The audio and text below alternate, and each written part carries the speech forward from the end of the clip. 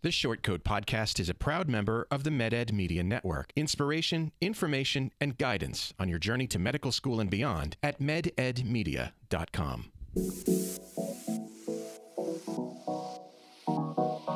Meandering in the margins of medicine, it's the Short Coat Podcast. Weird news, fresh views, helpful clues, and interviews. By students, for students. Subscribe to our weekly show at theshortcoat.com. Welcome back to the Short Coat Podcast, a production of the University of Iowa Carver College of Medicine. I'm Dave Etler, but that's not important. This week, the week before Christmas, the students are all tucked into their beds with visions of sugar plums dancing in their heads. But we are fortunate to have med student Aline Sanduk. She's actually MSTP. Yep. Medical Scientist Training Program for the uninitiated. We also have Paul Kritkowski, who's a PA. We don't get PAs joining us. I am super excited to have a PA join us for the show. Paul, welcome. Thanks. Nice to be here. But that's only two. And I thought, we've got 5 total microphones. That leaves 2 left over. And I thought, well, let's do something weird.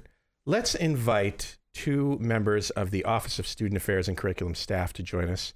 So we are fortunate to have today Kate McKenzie. Hello. Yes. You've got how this whole podcasting thing works. You just figured it out. And Chris Rowling from Financial Services. Great to be here. I forgot to mention Kate's from admissions, right? Correct.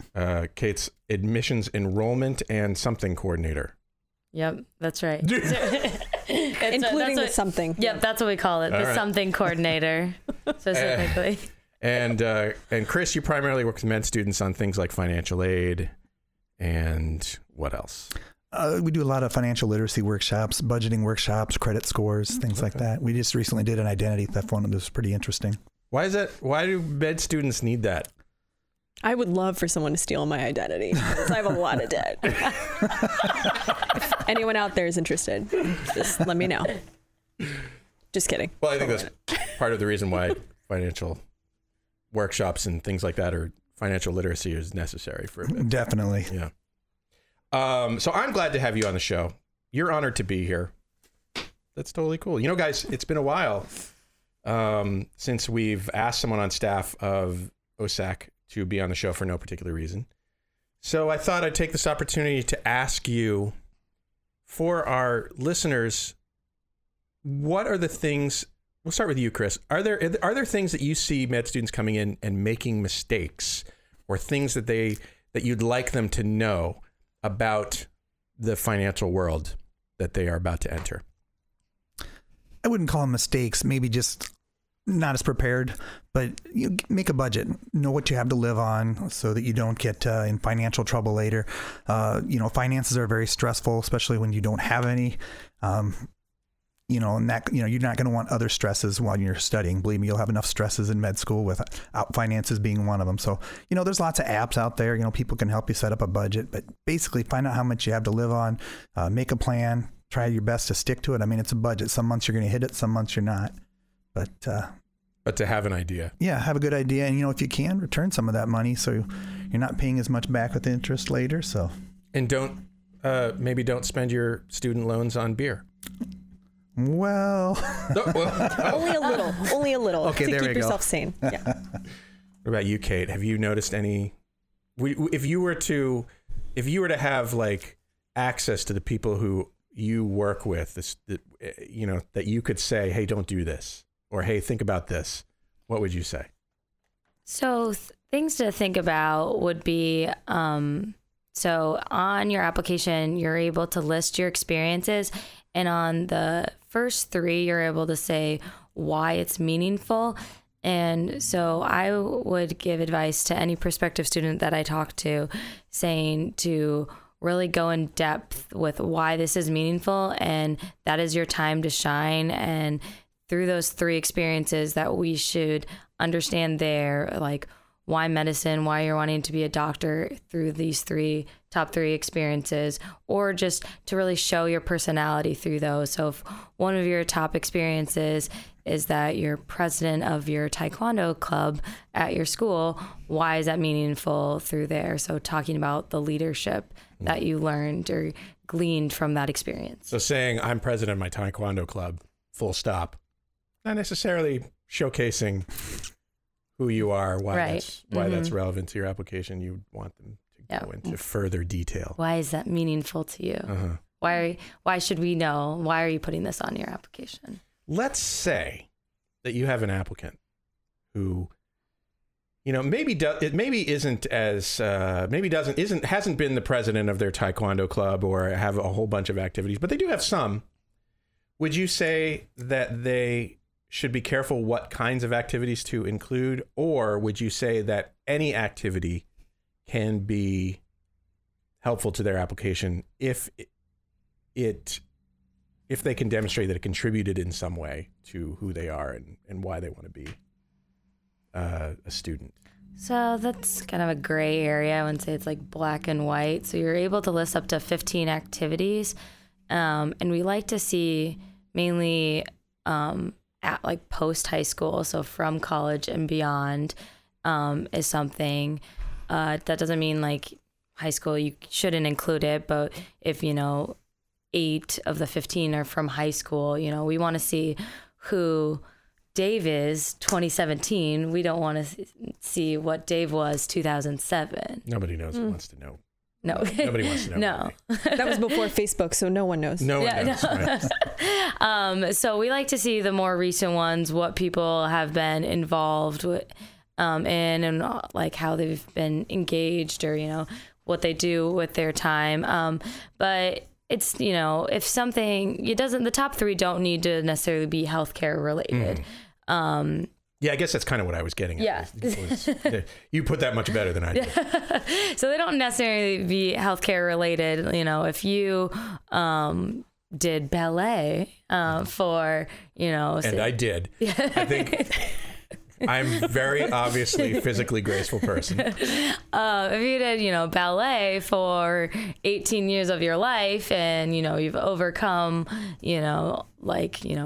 broken toes or, placed in like lots of competitions, talk about that and like how all this hard work that you put towards it and how you can transfer your hardworking skills to med school. So a lot of times, not lots of times, but, we'll have the occasional, D1 athlete. So, you want to put that in your top 3 because that was a big part of your collegiate career. I have a question. What is the least ambitious activity that someone has sold you on? Like, has anyone ever like put as one of their activities like bagging groceries, but then made that meaningful in their application somehow? I figured this might be putting you on the spot, but I was kind of curious if anyone was like, well, I went to a park once and it changed my life. Is there something like that you can think of? I think ones that are common that not necessarily you would think are like what you should put on a med school application would just be like being like a waiter. Like, I bussed tables or I was a waiter for 30 hours a week while full-time student and like was still able, like, so if somebody doesn't have like a 4.0, but they have a 3.5, but they also had to pay their way through college, and we're working the 30 hours, that kind of plays into effect. So a little bit, we're not like necessarily bagging groceries, but just that's how we really emphasize to our prospective students that would do a holistic review. So, you could have a 4.0 and, near perfect MCAT, but what did you do outside of studying? We want people that are diverse. We do lots of sports analogies to help with our prospective students. And if we recruited all the same types of students, that would be like having, 25 quarterbacks. Like, how is that helpful for your football team? Totally. Good one. See, you were worried that you wouldn't have anything to say. That was fabulous. You said a whole bunch of things. That was really good. There.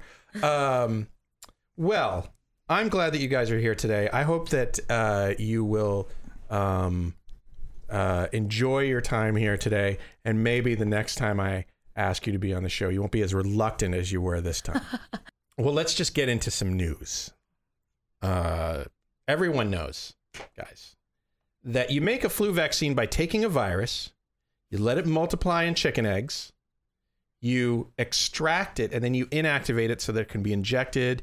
Or used to be you could snort it, but I think the CDC is not recommending that. Well, I mean, you had the mist. That's not the accepted route of administration. Yes. Well, there's also a mirror shortage, so there's nowhere to... Yeah, it's really hard to chop up viruses with a razor blade. Yeah, there's a shortage of dollar bills that you can roll into right. So you do this to prevent the flu, but there is another way that's being created right here in Iowa, and the promise is there to eliminate some of the problems with today's flu vaccine. So here's how it works. Researchers at Iowa State's new Nanovaccine Institute are synthesizing influenza proteins, not influenza proteins, but influenza proteins, and putting them into nanoparticles made of biodegradable polymers. So since they're not putting them in chicken eggs, it makes them easier and faster to make. They can be quickly changed to account for new strains. They can be stored at room temperatures. These are all sort of problems that the current flu vaccine has. I mean, I think many of us have had the experience where we get the vaccine and we're like, well, I got the flu anyway, or that didn't work, or, the flu vaccine is only, 30% effective this year, and that kind of sucks. Sure. The particles are super small, and in animal studies, they activate both B cells and T cells. Today's vaccines only activate B cells. No idea what that sentence means. Can you guys explain this to me? Paul? I think that B cells and T cells are the difference between your sort of instant immunity that you would have to any sort of foreign object and your learned or adaptive immunity. But we don't really get into immunology until, I think, February. So I'm going to defer to my colleague, Aileen. Yes. It's my time to shine. All right. So B cells and T cells are the two cells that make up your adaptive immune system. And antibodies are sort of your ideal generated component in response to a vaccine. But if you can also generate memory T cells, which basically coordinate the adaptive immune system, that's better. But antibodies are pretty good for the vast majority of diseases that you're trying to combat. Okay. And so that's the gold standard. But if you can activate both B cells and T cells, and so I'm assuming that what they're putting in to these vaccines are like protein antigens. Yes. Yeah. Yes, they are proteins that the viruses would encode for, I guess, or the proteins in the viruses that the immune system can then recognize. And I mean, that's the way it's supposed to work in general, but with this dual activation system, it should be that much better. Yeah. So T cells can only respond to proteins. B cells can respond to proteins, lipids, nucleic acids, like any foreign-looking object. But T cells have to get their antigen in the form of protein presented on like a special little basket called an MHC molecule. So that's awesome. That's really cool. Still lots of work to be done on this. Researchers are trying to make sure it can be used against all kinds of influenza, whether it's, bird flu or, regular influenza that people get every year, that sort of thing. Well, the other thing that maybe they mentioned in this article is that a lot of people can't get the flu vaccine because it's grown in eggs. Yeah. Right. Yes. If you have an egg allergy. Right. Yep. Yeah. I can't get the influenza vaccine because it's associated with Guillain-Barré. We've talked about this on the show before, which I've had. So, I'm assuming that might even help with that. Yeah. It also takes a really long, that's why the CDC has to survey kind of the strains that are coming up in the spring, or I'm not sure the timeline, but basically it takes a long time to grow the virus that way. And that's why when we start giving people shots, sometimes the predictions that they made weren't so accurate, but there's not enough time to make a different vaccine. And so that's why some years it hurts more than others. Or you just have a very poor, poorly skilled person injecting shot giver. Shot giver. Well, the CDC will usually create or cause to be created a vaccine against the basket of the 2 or 3 top strains they think are going to be a problem that fall, but they could still miss the mark. Mm-hmm. So totally. There will be so far, this is working out pretty well in the usual laboratory animals. There still remains to be monkey trials done, which will confirm, hopefully, that these can work in humans. Last June, the Iowa Board of Regents approved creating the Nanovaccine Institute on the Iowa State campus. Anybody from Iowa State here? Nope. It's a fantastic institution. I'm certain it is. Yeah. It includes 70 researchers from 21 different institutions. And they're also studying things like nanotherapies for neural disorders, respiratory infections, cancer, veterinary diseases, tropical diseases. So who knows? Iowa could be the center of this incredible innovation in therapy. That's pretty exciting. Mm-hmm. It's really hard to convince people to get their flu shots, surprisingly, year to year, because sometimes, like Kate was saying, you get the shot and then it hurts and that really turns people off, or they get it and then they get sick and that really turns them off to it. So, or they get it and they have symptoms of an immune reaction. They don't necessarily get the flu, but they get symptoms of the immune reaction that they're supposed to have. Yeah. And that makes them think, well, this was a waste of time, or I don't still like it. Or you'll get a little sick, but like the flu is deadly. Like people go to the hospital with the flu. Yeah. And if you've never had the flu, then you can't necessarily appreciate like how easy you had it with the vaccine related illness. So yeah, the cost benefit is so extraordinary that I can't imagine not getting the vaccine myself, but I could see where people might argue against it. Well, as someone who, it's contraindicated, I always appreciate people who can and do get the flu vaccine, because it's nice for me. I get to participate in the immunity that you guys who get the flu vaccine. That's right. Yes. Herd immunity. Yes. That's right. I think Carver College basically mandated that all of the M1s and PA1s get vaccinated unless there was some extraordinary reason not to. Yeah. Staff and other folks. Yeah. Staff also are at least supposed to decline getting the vaccine. I have to go every year, even though I have declined before for medical reasons. I have to go every year and say, yeah, I can't. Oh, they don't register that in the system. No, you have to go every single year to decline it. I don't think you have to have a good reason to decline, though. I don't get that sense. I think you could just go in and say no.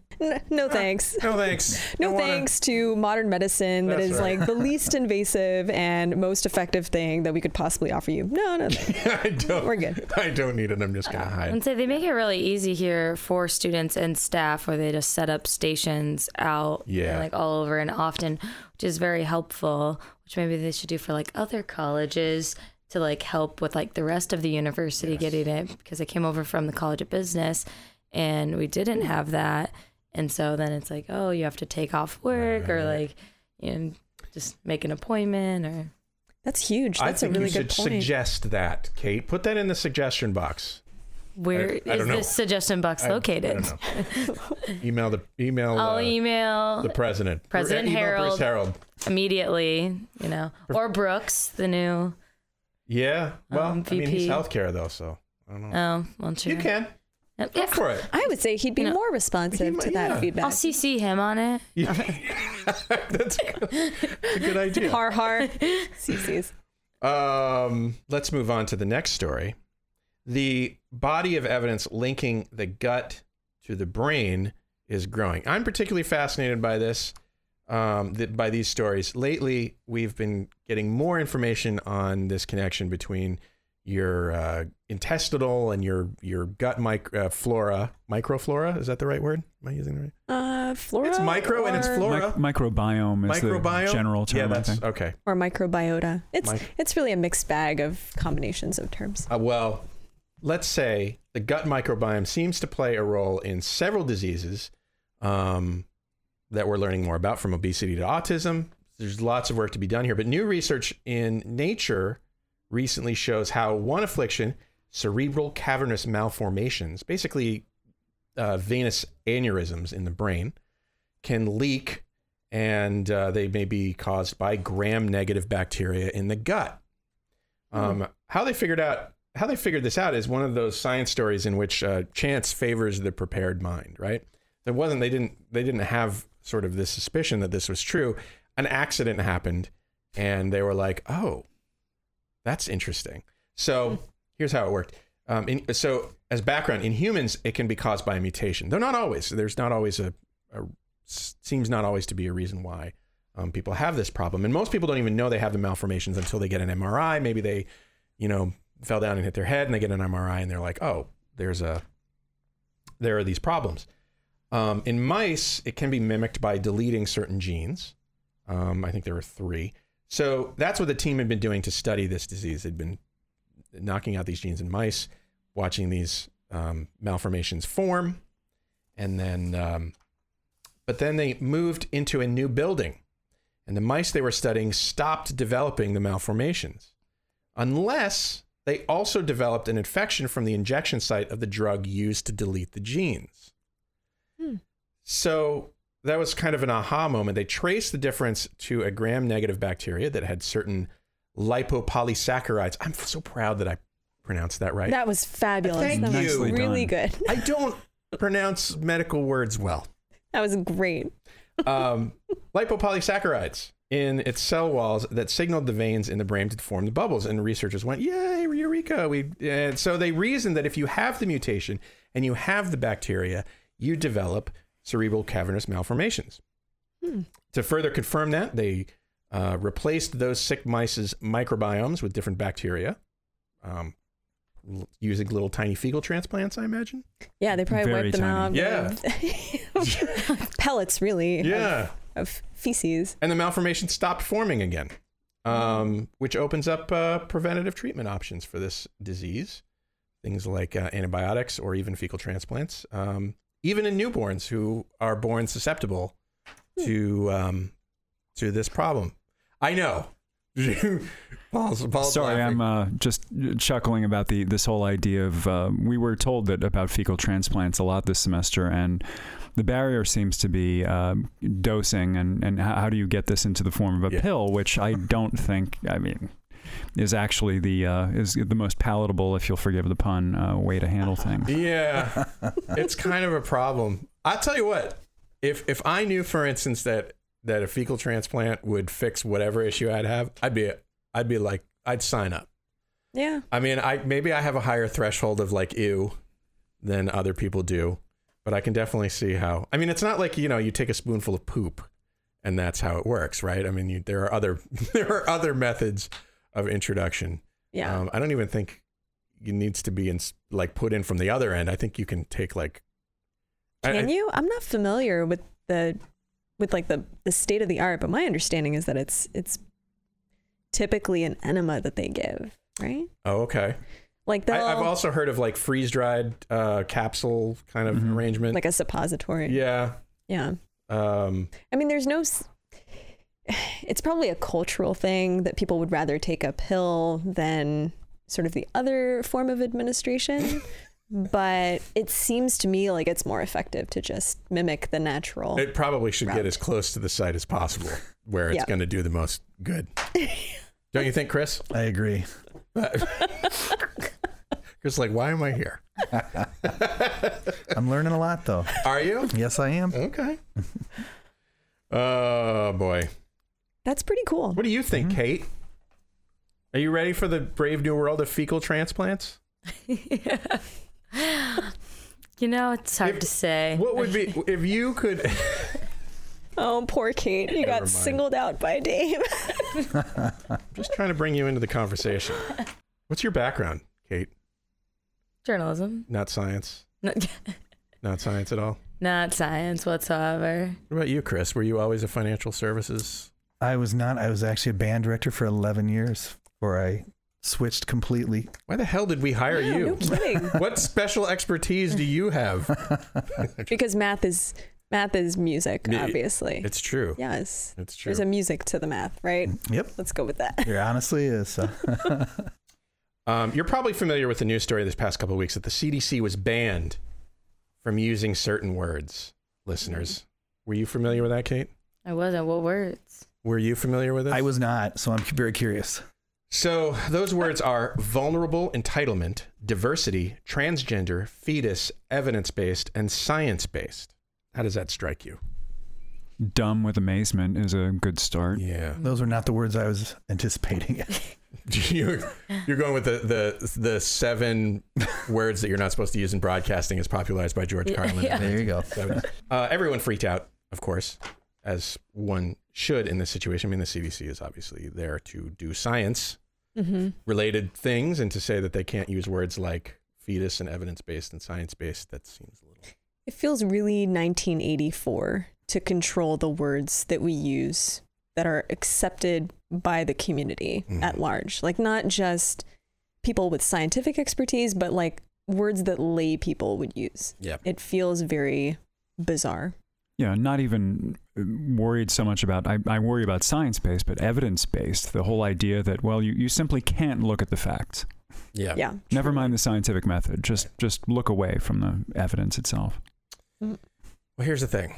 It was a bit of a tempest in a teapot, because it turns out that this discussion of these banned words took place in a staff level conversation, not a scientific staff level conversation, but a administrative staff level conversation that was preparing to discuss with legislators the budget for the CDC. So basically, these were words that the staff determined they shouldn't use when presenting the budget to Congress. Now that has its... So maybe it just got spun out of control when really it was maybe rooted in a discussion, it sounds like. An effort to avoid controversy or controversy, depending on where you're from. Yeah, that's how I prefer to pronounce it. Because it could go nuclear. Yes. Yeah. Yes. We wouldn't want people going off on tributaries of different... Anyway. It would be bigly. Yeah. But yeah, so these were... I mean, the set of words was it was suggested that they use different words to avoid offending delicate sensibilities of your congressman or congressperson who might be inclined not to approve budget items that included the words fetus, I don't know, and evidence, I don't know. Wow. Yeah. According to Snopes.com and various news outlets, an outcry arose from this, but it really wasn't intended to guide research or how scientists wrote about or otherwise expressed their work. So I don't know. I still feel like it's weird. It's weird, but it makes a little more sense now. It's not... It's what scientists do. They negotiate resources and the way that they do their work in order to achieve their ultimate goal of helping people and making discoveries. So now it's still sad, but that's a little different than them being given a list of words they can't use. Although the outcome is the same. Ultimately, like, the nature of their work is changing in response to an unreasonable and emotionally driven environment, which is bad. Yeah. That's bad. It does wind up shaping the debate. If you're having to sort of sand the rough edges off of even your proposals to funders, even if it's the Congress, then yeah, you're lurching toward that sort of 1984 environment. Double plus on good. Yeah. That was perfect. No contribution, Kate? Maybe this is Kate's never coming back. It's just a nice challenge where we all just need to get out our thesaurus and find some new words. Oh, yes. As a journalist, as a writer. You were also a writer in your previous life, Paul. What did you... Previous life. Well, he's a non-traditional PA. So, what did you do before you came to PA land? I was a writer and editor for longer than I'd care to admit in a recorded environment. Started in journalism, doing newspaper stuff in San Francisco, cops, needle exchanges, disaster management, some other stuff. Really long pieces that no one read, as measured by the volume of mail we didn't get at the paper after they were published. Was this like the San Francisco Sun-Times? SF Weekly, yeah, which now is owned by whomever, Michael Lacey and the guys at New Times.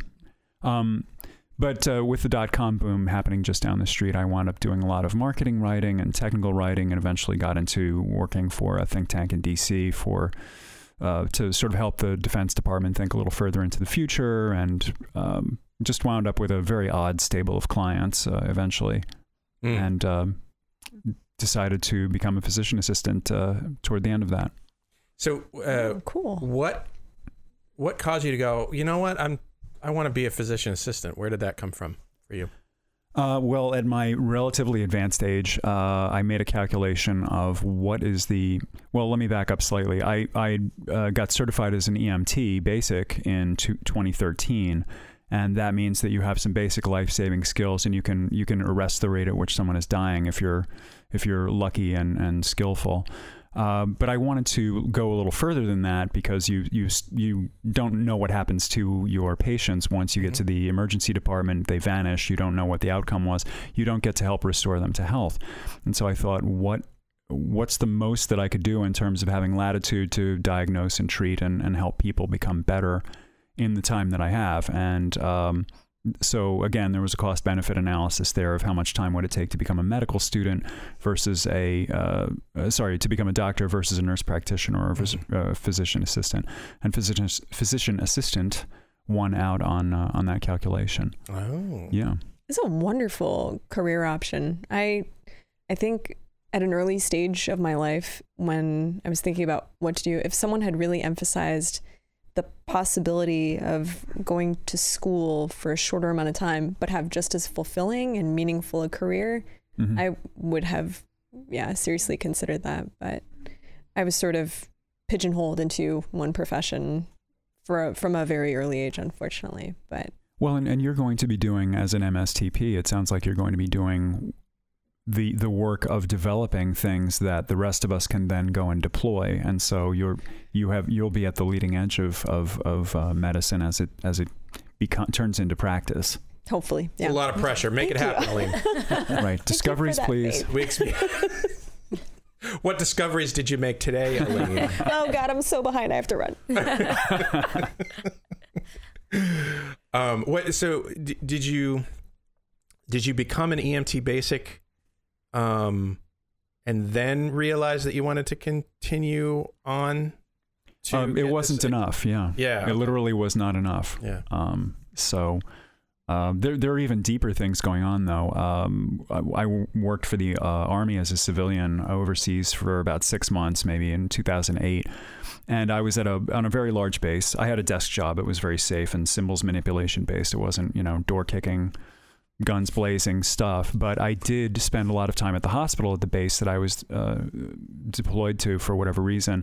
And I saw how well the teams of people there worked together, how really tightly they worked together to take advantage of that golden hour after a soldier or Marine or airman is injured. And I really thought, well, that's great. I'd like to be a part of a team like that someday. And how can I get there? And I think that was the genesis of wanting to be an EMT. Any sense at this point, will you continue along sort of an emergency medicine focus, or? If I had my preference, right now I would. But if one thing has been hammered into me by other med students and PAs I've known, it's that you don't know what's going to happen on your rotations. Yeah. I could wind up with a fascination for psychiatry or pediatrics or something. I don't know. Yeah. We've been talking about that on our occasional, new occasional series of shows, Night Float, with residents, and have seen a few examples at this point of people saying, keep your options open, because, you may think you wanted to go into family medicine and you may discover psychiatry is where you want to go. I mean, just keep your eye on the other things that you could be doing, and don't close yourself out. The otolaryngologist you had on not too long ago, who's also he took several years off here and there. He didn't really want to be a doctor at all at one point, and he's on American Ninja Warrior. Well, that's a good ad for indecisiveness and then decisiveness. Yeah. I wonder if it's a function of like an evolution of what people consider to be success and happiness in life, whereas like maybe 30 or 40 years ago, people had one job and it's the job that they did for the rest of their lives, and that was good enough. Whereas like there seems to be this new trend in like time now. I'm trying to avoid like attributing it to one generation or another, because this seems to be a trend sort of across the board, across demographics, that people want to have the flexibility to do different things with their careers. They, want to be educators, but also be practitioners or writers or, do different things. Otherwise, maybe they get bored with their work or it doesn't satisfy all of their professional needs. Mm-hmm. It's kind of interesting. I don't know what you guys think about that.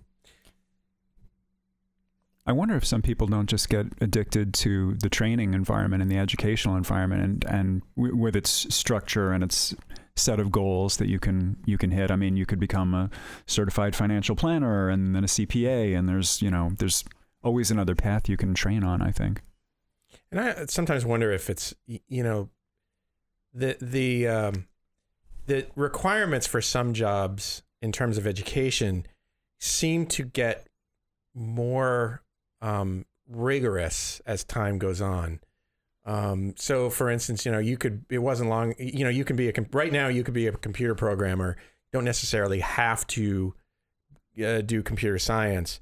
But I think that's becoming, I could be wrong, I could be totally wrong about this, but I think that's becoming less the case. People want more educational experience in order to have that career as that field matures.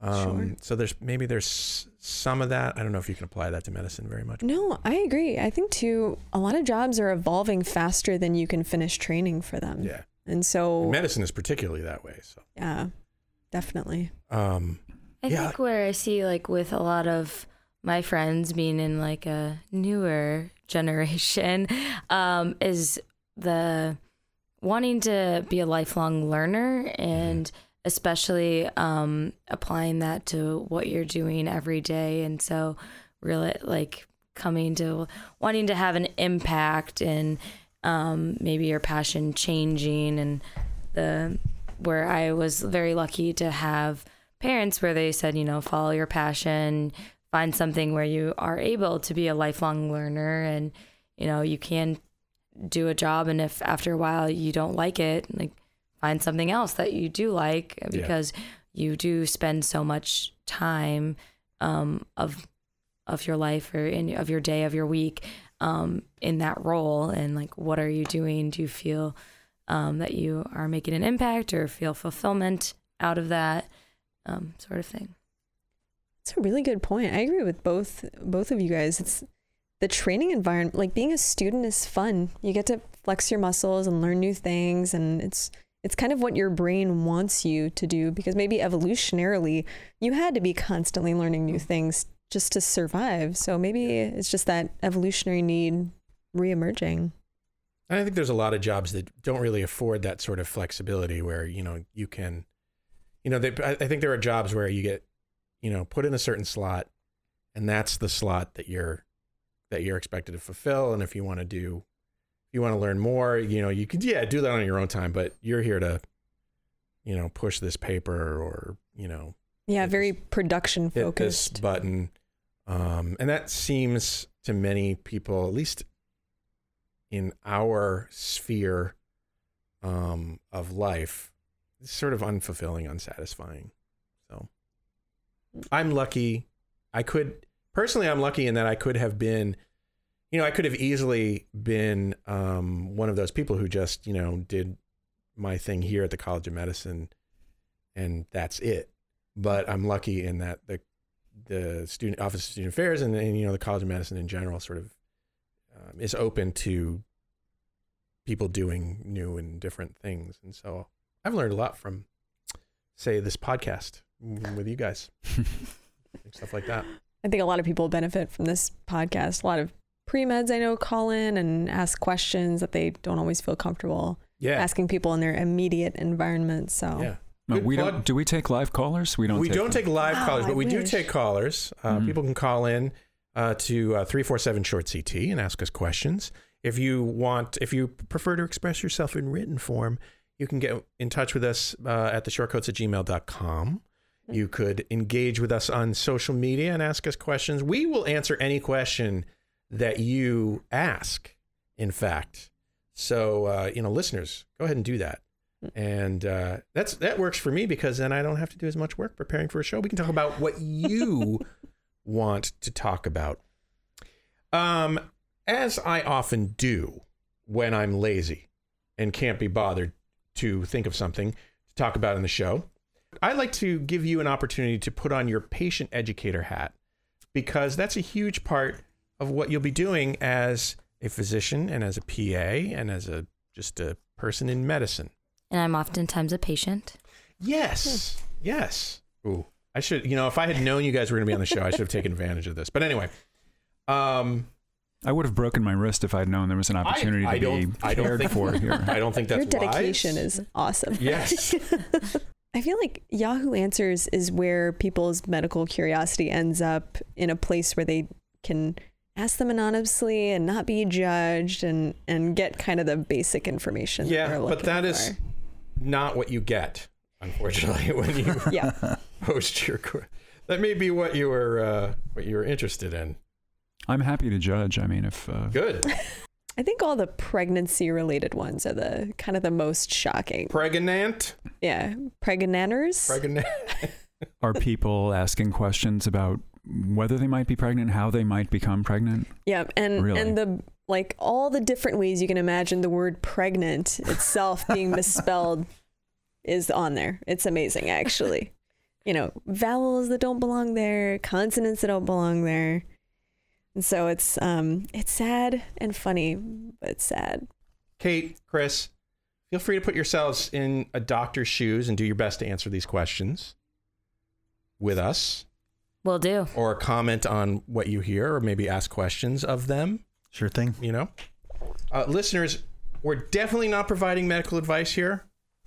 So do not be like people who ask medical questions in Yahoo Answers. Go see a damn doctor. This is for entertainment only, not for educational purposes. And whatsoever. Marginally entertaining content at that. This whole segment is really just an indictment of our education system, Yes. actually. It's a PR campaign for better funding for our public schools. Let's start with the first question. All my friends slap each other's necks all the time, and they think it's really funny. I never hit them, but they always slap my neck really, really hard. I laugh it off and don't say anything, but am always really worried about it. They slap my neck with all their strength, and it sometimes gives me headaches and makes me fuzzy for a bit. My question is, after getting smacked at least once a day like that for a year cause any damage? I get really worried about my neck and spine, but I don't want to say anything without sounding like a wuss. And please don't say I need to find new friends or tell them to stop, because I just can't. Thanks. You're welcome. We're here to so answer. Sad. I know. We're here to answer your neck slapping related questions, whoever you are. I want to know at what angle and at what velocity and at which location, which vertebral level. Neck. Yeah, exactly. Is it the back of the neck? Is it the front of the neck or the side? Because all of those. The front of the neck would be. Yeah. I mean, they're all pretty tragic. I mean, are they chopping the neck, or are they properly high surface area contacting that? I don't know. Well, the fact that they slap my neck with all their strength is, the guy's down to the sort of kindergarten level of being able to relate what was going on. Do we need to ask one of you guys to allow us to demonstrate, or to allow us to try this and see how the two different ways? I don't know that they signed the release forms for that, Dave. Yeah. Chris? No, we'll have a crash test dummy next time. I have a pretty petite neck, so Yes. That's Chris how also I describe it. Chris also has a petite neck that you can slap with all your might. Oh. Why were they? Did he specify why they were slapping his neck? Was he naughty? Was he being bad? Was he doing a bad thing? Was he not? Did he deserve this slap? These are his friends. So I'm assuming that they're doing this out of some preteen or teenage hazing ritual. I think what we really need to learn is where he lives. Is this a colder climate? Can you be covering it up with some turtlenecks? So from some thicker layers. Padding. Yes, or some padding around the neck would be a good start. Or, there is a trend where people wear, headphones around their neck. So maybe if he does that, they won't hit them, because you'd be like, whoa. Watch the hardware. I watch the beats. You know what he needs to do? Get some beats. This is actually, you have come up with you're a genius. spiked neck collar. Whoa. Yes. I think that would put an end to this hogwash immediately. Oh, better than my exploding neck collar idea. I bet they sell those at Hot Topic. Yeah, for sure. Absolutely. Finally, a reason for Hot Topic to exist. If you could put like a little poison on each tip, not enough to kill people, but enough. Maybe rub a little poison ivy on each of the tips. Just enough to give them like a little like, hey, what the hell are you doing? Which doesn't make them look like a wuss. Yeah. And doesn't force them to get new friends. That's fair. Yeah. That's fair. This is why more people should write into the shortcoats@gmail.com, because we have answers to questions. They don't have to be medical questions. They don't have to be medical school questions. We will answer your life questions. We're great at this, guys. Yes, we are. All right. Let's try this next question. Okay. All right, here we go. One time when I was 7, my sister threw a toy lightsaber at my head and I got a concussion. I still think I have a concussion. I'm 15. That's the sum total of the supposed question. Does she have it? Does this person have a concussion at 15 years old, 8 years after the initial insult? It seems unlikely. Yeah, from a lightsaber, probably not. A toy lightsaber. Yeah, wasn't even a real lightsaber. Yeah, Hashtag she'd have bigger Star problems. Wars Last Jedi. Gonna get in on that sweet Yeah. Star Wars publicity. Well, was she diagnosed the first time around as having had a concussion, or is this just a sort of a lay idea of, I've been concussed, I must have a concussion? Mm-hmm. Haven't got a clue, but what would you ask the patient? What symptoms are you having? Yeah. Did she lose consciousness? Balance problems, nausea.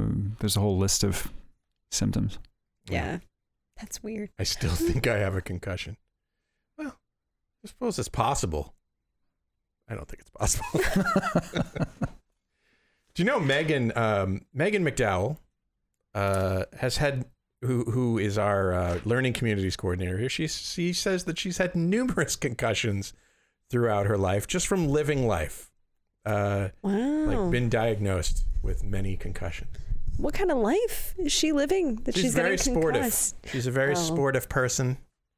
That took a way less dark turn where I thought... Yeah, like for instance, she wasn't getting constantly slapped on the neck or hit with toy lightsabers. We're just part of a bad group of friends, clearly. We should probably have invited her to discuss this particular issue, because she knows a lot about, dealing with concussions. Well, okay, let's try this next one. Alright, so I was microwaving a pizza, and when it was done, it accidentally dropped on the floor kitchen. To my bad luck, the ham cheese side.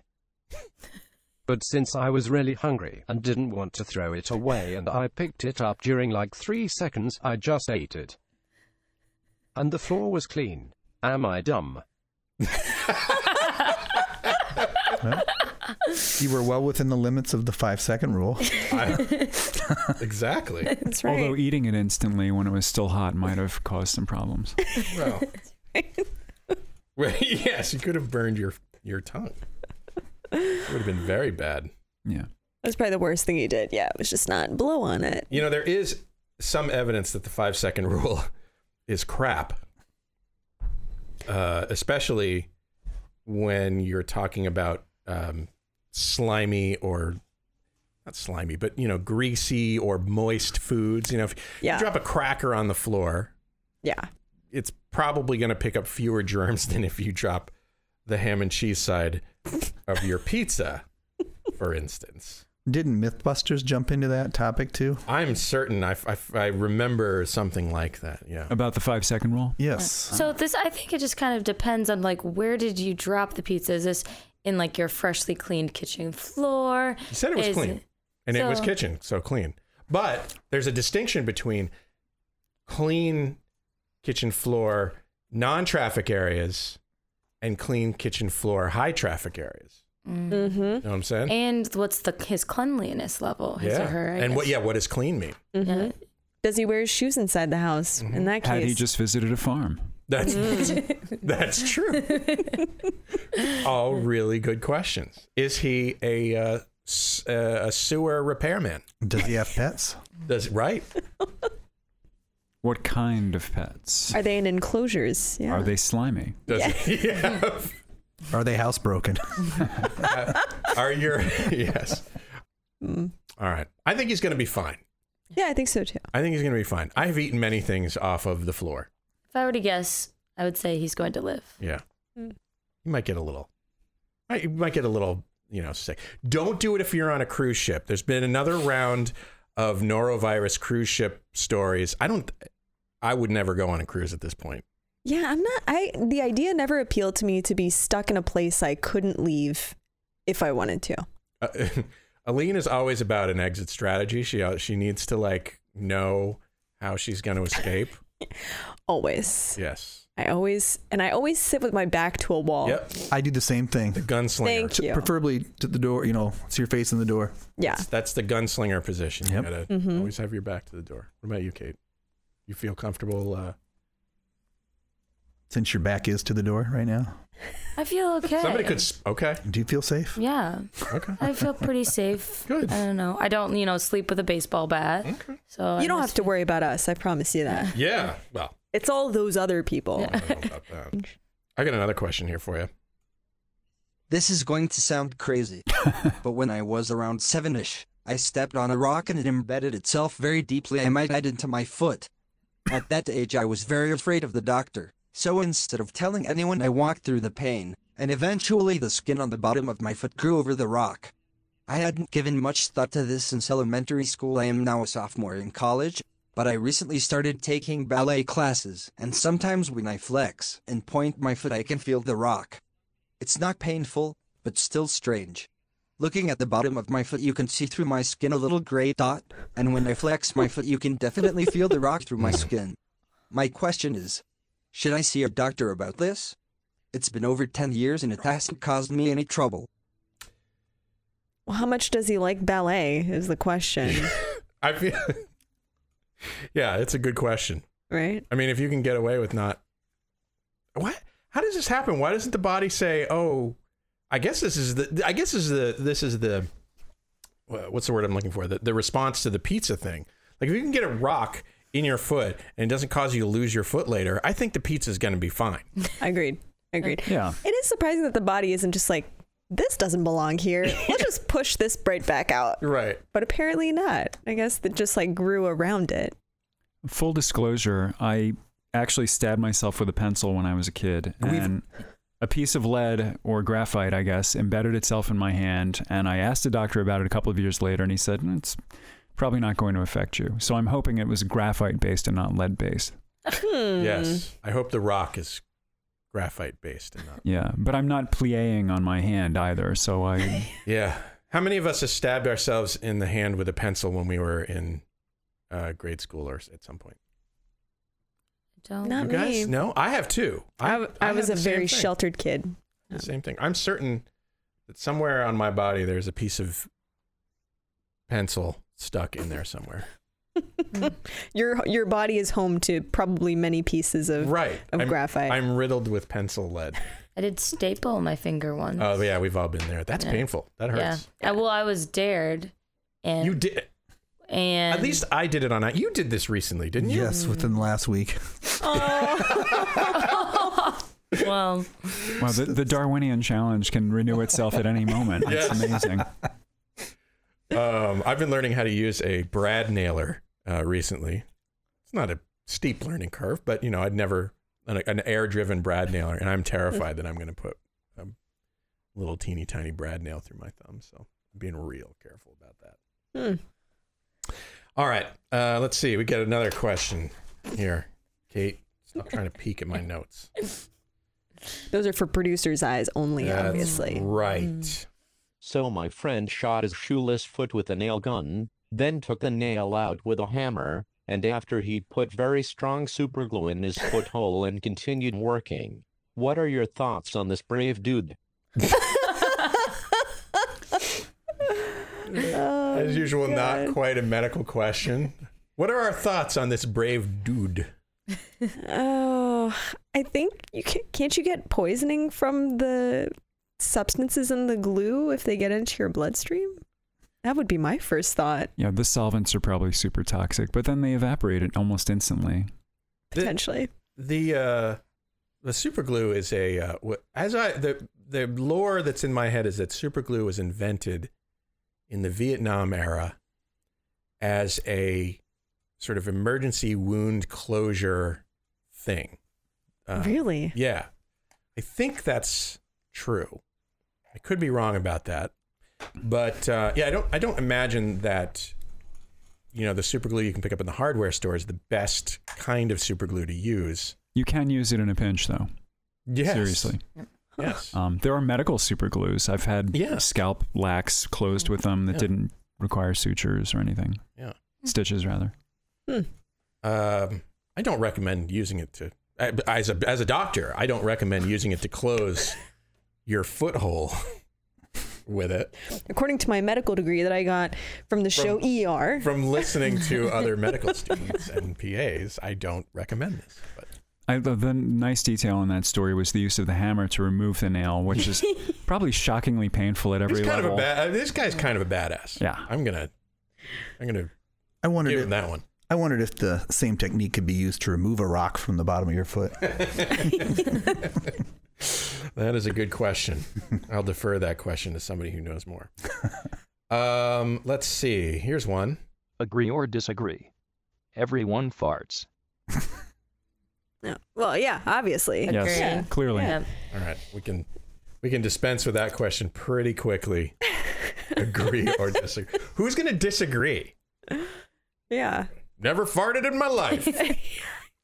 I just absorb it back into my body. That's how bodies work. All right. Last question. I accidentally got antifreeze on my lips. Will it evaporate over time?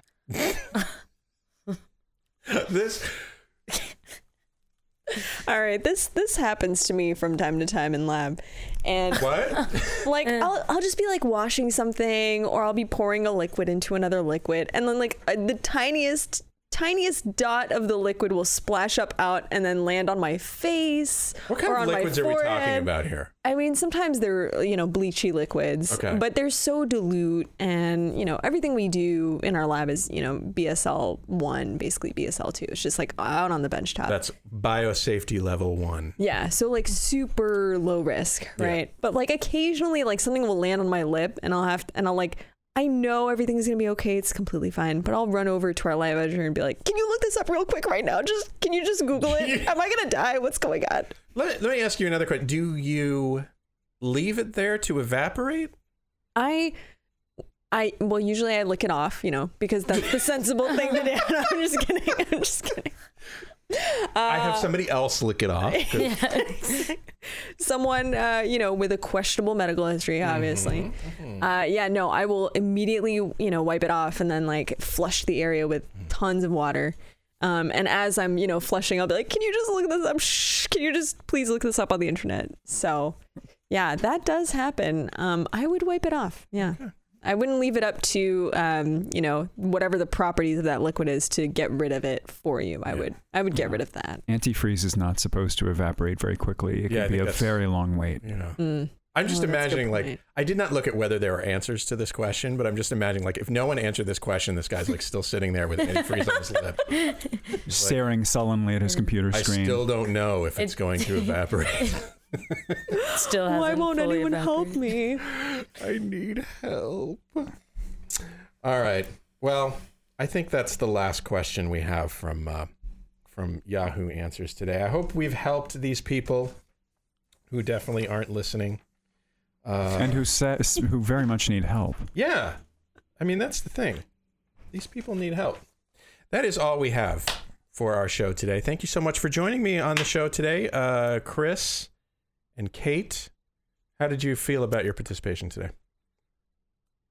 Fantastic. Fantastic. I think it was such a privilege. Wasn't it? Yes, it really was. I would love to come back. I feel like I've learned so much. I'm not sure how much I've taught the listeners. That's all right. But that's all right. I think Chris was quieter than you were, which actually surprised me. Yeah. I thought Chris was going to be the loudmouth and you were going to be the quiet one. No, sometimes you have to separate that role from listener to participant because I kept getting wrapped up in what was being said. I'm like, I should probably chime in once in a while. That's fine. Doesn't care. It's all good fun, yeah. And thank you, Paul, for your participation for the first time. I hope you'll be back. Sure. Nice to have you on the show. Aline, I hope that I see you again before you graduate. I'm sure you will. I'm sure you will. Okay. Yeah.